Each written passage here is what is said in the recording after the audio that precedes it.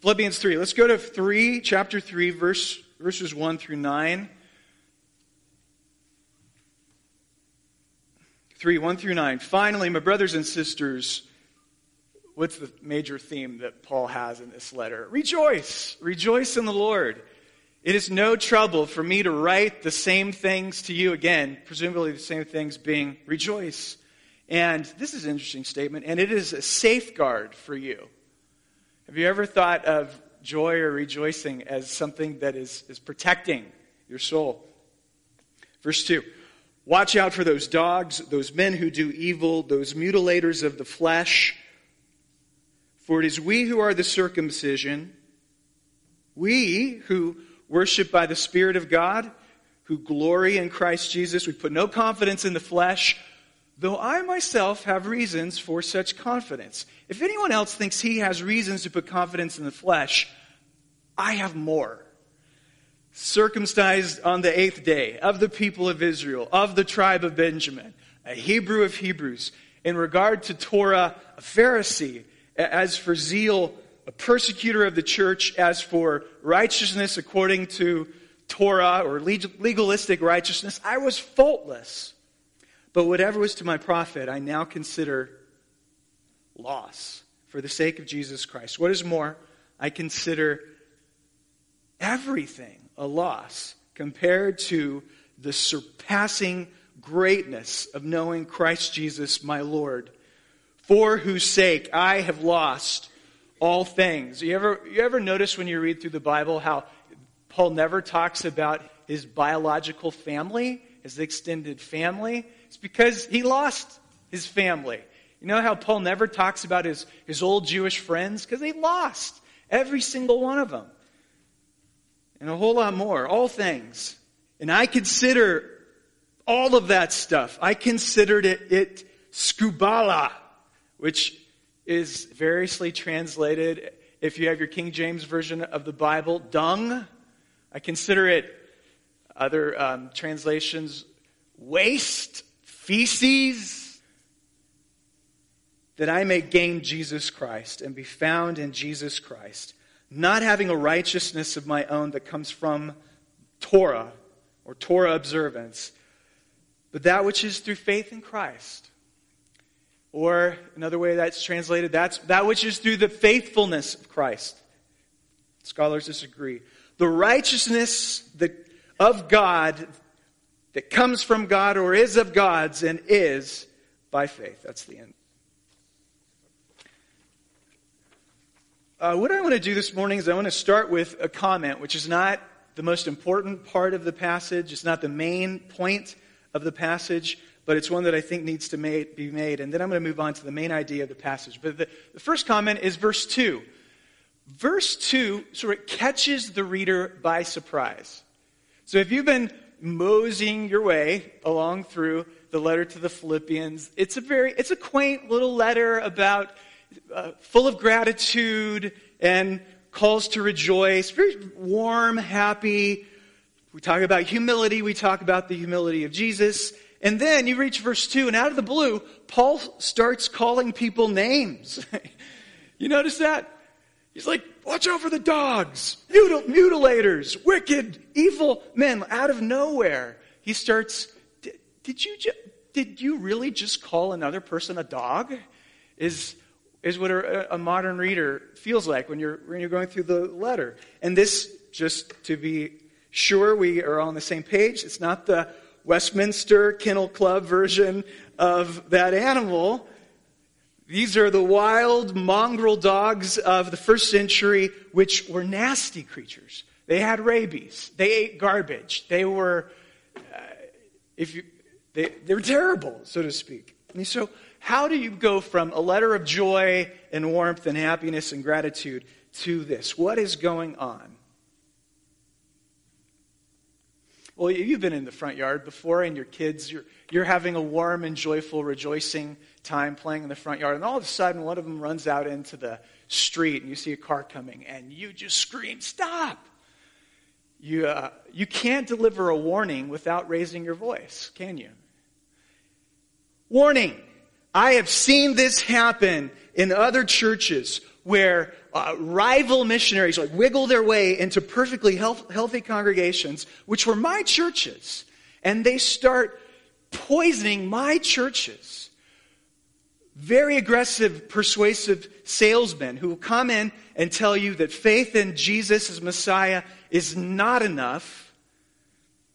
They will tell, especially a group of people like us here, I doubt there are too many of us with any Jewish ancestry, they will tell us that you need to follow the dietary restrictions in order to be saved. You need to have your foreskin cut off in order to be saved. You need to follow the certain aspects of Torah. And if you don't, then you are a goyim, is what they would call you, an outsider. See, they were the ones who actually started the insults to begin with. You're unclean, untouchable, mudblood, to take a line out of Harry Potter. You're not a blue blood, you're not a pure blood, you're not a pure, good Jewish specimen. You don't eat the ceremonial foods, then you're a garbage eater.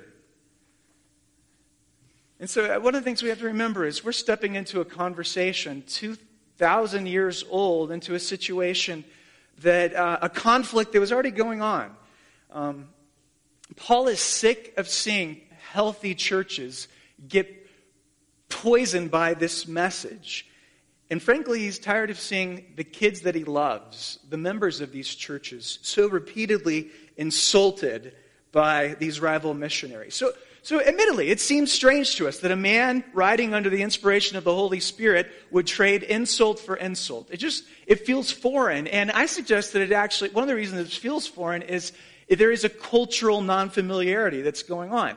If you have ever watched two rappers in a rap-off before, like they're both on the stage, there's a culture associated with that. You try to shame the other guy off the stage through rhymes and wordplay. And there's a lot of rhyme and wordplay going on in verses 2 and following. I won't go into all of that. But there's wordplay in the insults.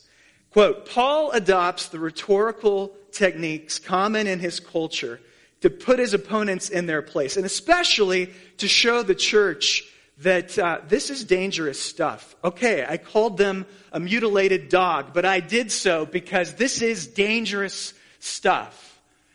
And if you let it into your church, into your system, it is like spiritual crack. It is like meth. It will kill the gospel. It will kill you, and it will kill your children. So, don't let it happen. Okay, that's my quick explanation. Now, the genius of what Paul does is no sooner does he call his opponents dogs, the rhetorical genius is that he turns the tables, and what does he say in the very next verses? He says, I once was a dog too. I once was a dog too. In fact, what I just described to you was me. I've spent so much of my life thinking that I was this religious peacock strutting around, thinking that I was the man. All the while, I now see I was a zoological lowlife. I was this mangy scavenger at the bottom of the animal kingdom. And the rest of the passage is Paul's unpacking, basically, how he began to see his life differently, how he moved from thinking he was a peacock to actually realizing he was a dog. So let's do that. This is kind of fun.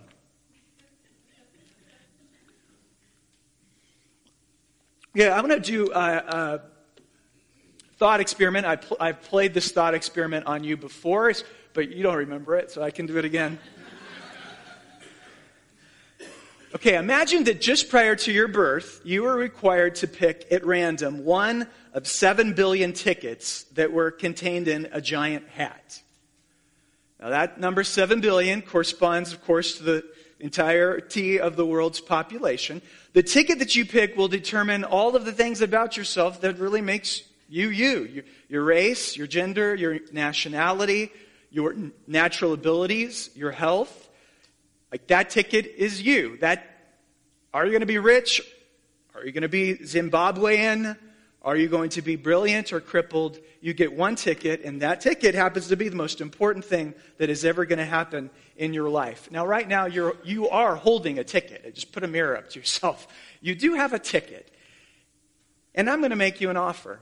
I'm going to go to that 7 billion ticketed hat. I'm going to pull out 100 tickets at random, and I will give you the opportunity to take the ticket that you're holding right now and turn it in for an opportunity to take another out of the 100. Now, the question is, do you make that deal? Do you make that deal? Do you read the fine print at the bottom of the offer? Because of those 100 tickets, only 5 of those tickets are going to be Americans, not surprisingly. 90 of those tickets will be fairly impoverished. We know that the minimum wage worker in America makes more than 90% of the world's population. Do you make that deal? You might draw Switzerland. You might draw the body that you always wanted, the mind that you always desired, nestled away in a chalet in the Swiss Alps. But do you take that risk? And I guess my suspicion is that few, if any of us, would play that roulette game.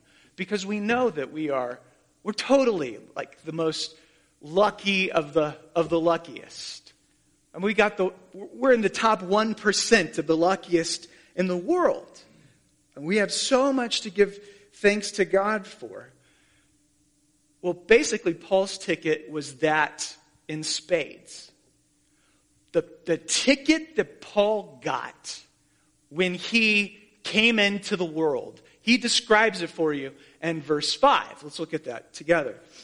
He gives you this list in verse 5 of all of the privileges, and much of the list, I want you to see this, is stuff that he couldn't take personal credit for. I can't take credit for the fact that I was born in Columbia, South Carolina to Dale and Carol Cheney. And I can't take credit for any of my genetics or any of that. Well, Paul couldn't take credit for the fact that in verse 5, he was circumcised on the 8th day. That was out of his hands.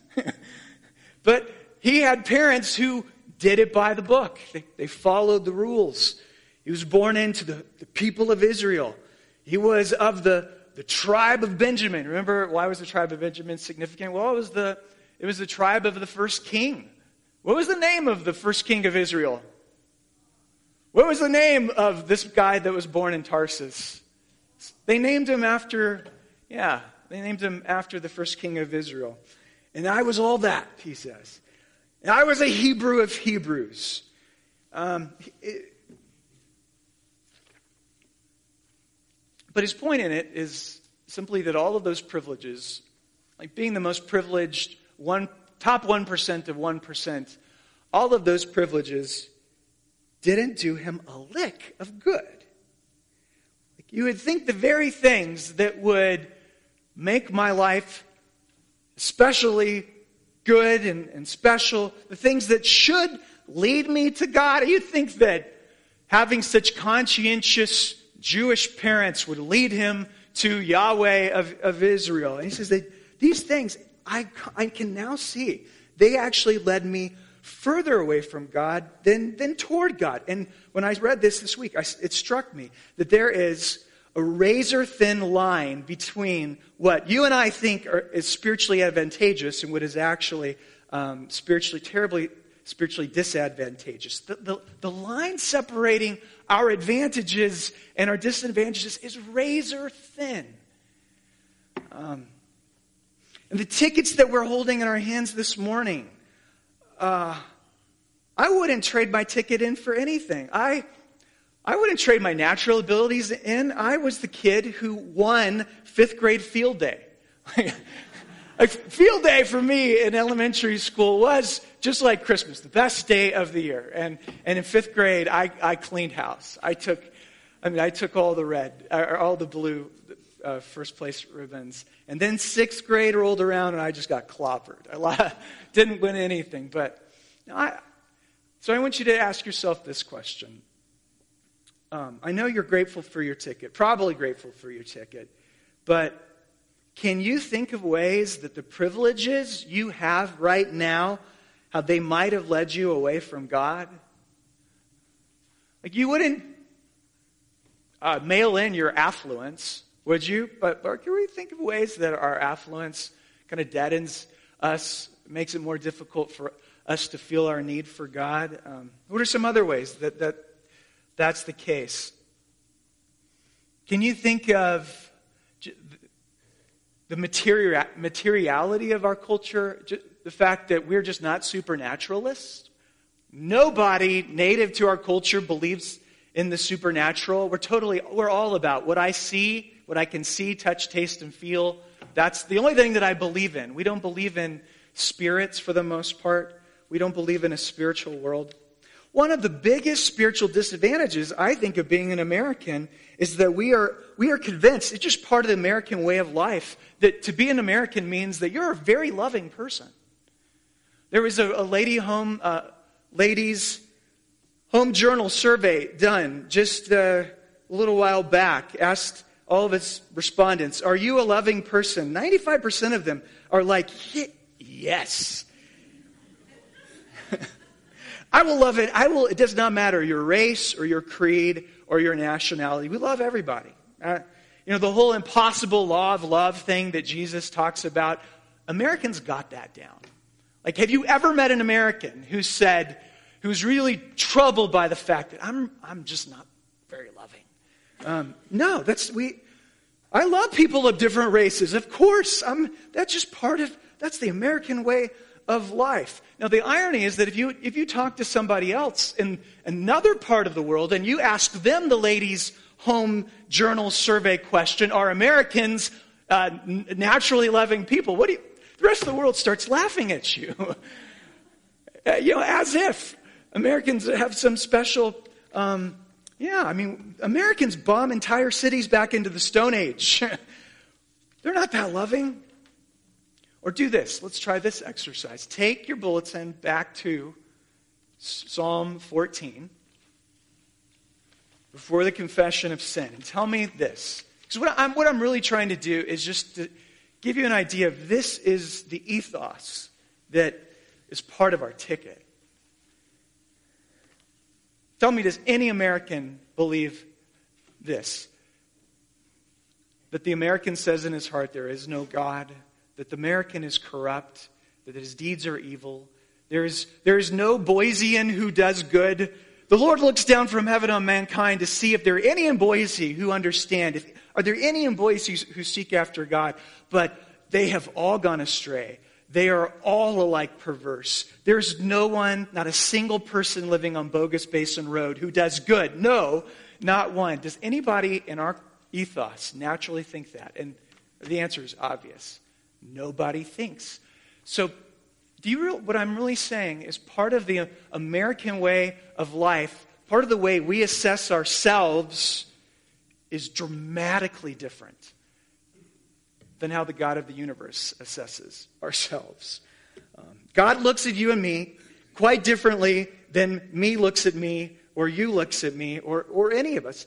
And if Paul were alive today, I think he would warn us. And the Holy Spirit would try his best to warn us that the advantages that you have create large blind spots in your soul, which really compromise your ability to know the truth about yourself and the truth about God and the truth about Jesus.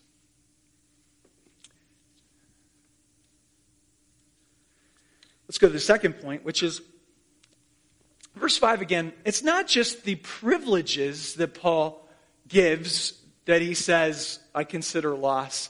It was also his religious performance, his accomplishments that he had. That he says, I consider this a loss. A great example I came across this week. I have a preacher that you've never heard of who is British, because you know I'm an Anglophile. I love to hear British accents. Anybody here heard of Charlie Scrine besides Brian? You don't count? Charlie Scrine. He is at St. Helens Bishopgate in London. Great preacher. I like to listen to great preachers. And he tells, I didn't know this about him, but he had a Roman Catholic mother and a Church of England clergyman father. I don't know how they ever married, but they were both very devout, and they made a vow to God that our son is going to be both. Like he's gonna get the very best of both. And so what that meant was that every Sunday he went to Mass with his mom and to church with his dad. What it meant was that on the day of his baptism, there were two priests there, and they were like, haggling, pulling him back, and they're fighting over him to see who could baptize him. He said, I was at every service. I celebrated every feast day.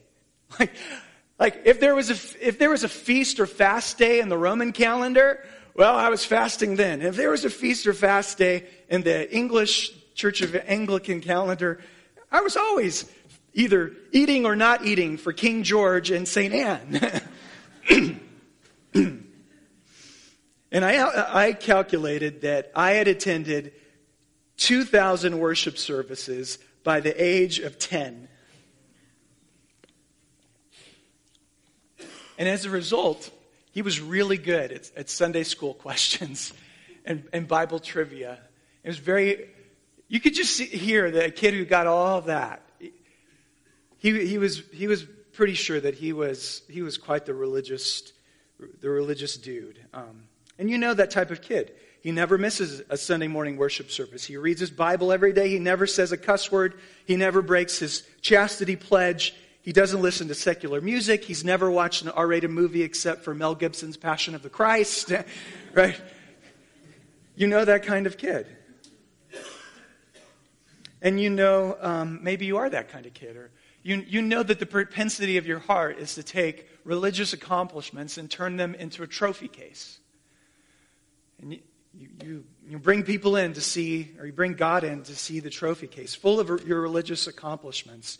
And that's what Paul said I did. He said, I was, in regard to Torah observance, I was faultless in terms of my zeal. I was right there persecuting the church. It's for legalistic righteousness.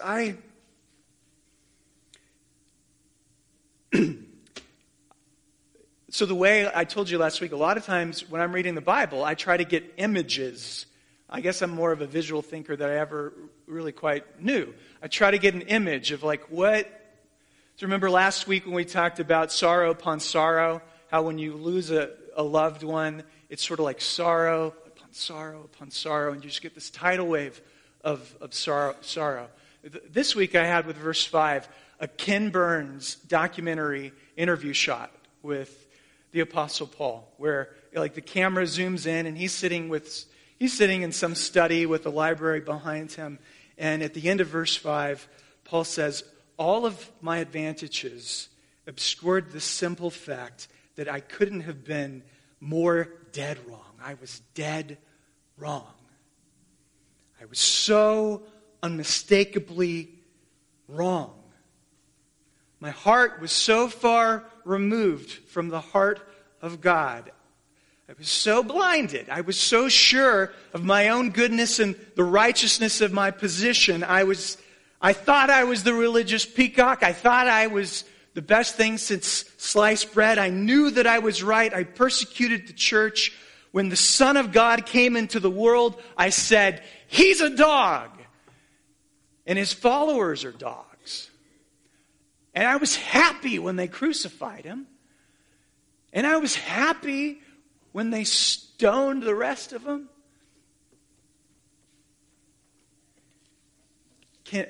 I know that it's not going to be nearly as dramatic for you as it was for the Apostle Paul, but can you see how your own achievements might just deaden your ability to either see your need for Christ or the glories and riches, or Paul's language, the surpassing greatness of Christ?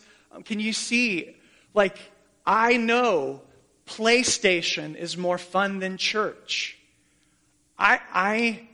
For you to be able to win that war of witchcraft or whatever trophy, competition, you got to spend a lot of time. I mean, look, Xbox is more fun than the Lord's Supper. I like the NFL more than I like to listen to sermons. Can you just see, and maybe that's not the best example of it, but just how all the things that you have and all the things that you put your energy in and all the things that you try to prop your life up and make it happy and meaningful can just deaden you to the fact that you really need a Savior. You're really wrong about how badly you need a Savior.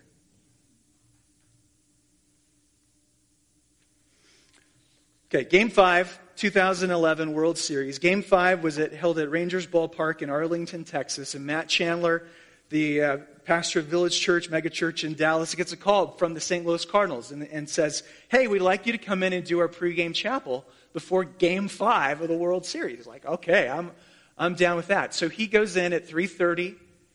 He gets to tour the locker room and meet all of the players. And the Cardinals at that time had a lot of Christian, apparently, at least purported to be really solid Christian guys. Albert Pujols, Adam Wainwright. Here's some of the other ones. Matt Holliday, David Freese. About a dozen guys who are like, they were solid believers. And they all follow Matt Chandler into chapel. He gets up and he opens his Bible and he says, okay, I'm going to preach from 1 Corinthians chapter 15.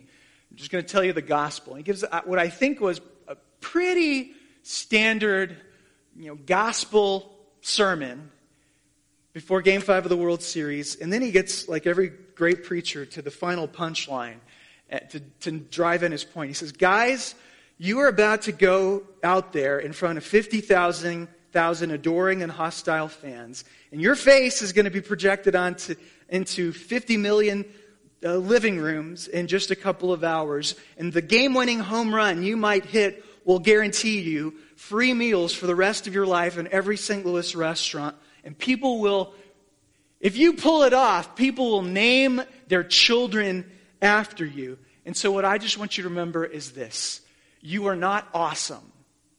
You are a grown man who throws a ball.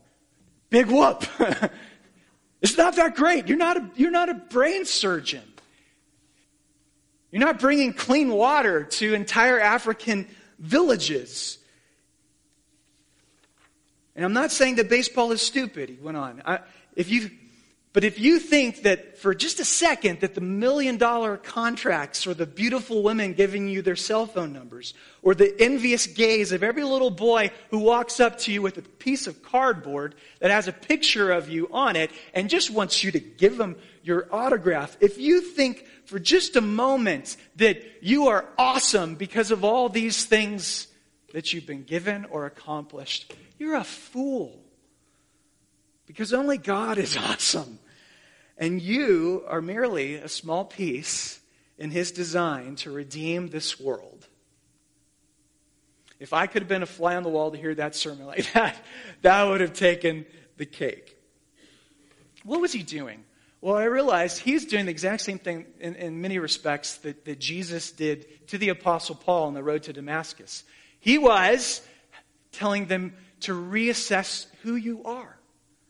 Reassess not only your priorities of life, but do the really hard work of reassessing your entirety. I think a lot of us will reassess our life priorities, and we will do so when we get the tumor diagnosis, either a positive or false negative type of, or when the automobile accident happens and it hits us in the back quarter panel and it doesn't hit us on the driver's side door. It's like moments, near-death experiences cause you to, I'm going to think over my life again. I'm going to think over my priorities. But what happened to Paul was actually considerably bigger and different. When he met the resurrected Jesus Christ on the road to Damascus, he didn't simply say, I got to rethink my schedule on Monday. He said, I've got to rethink why I exist.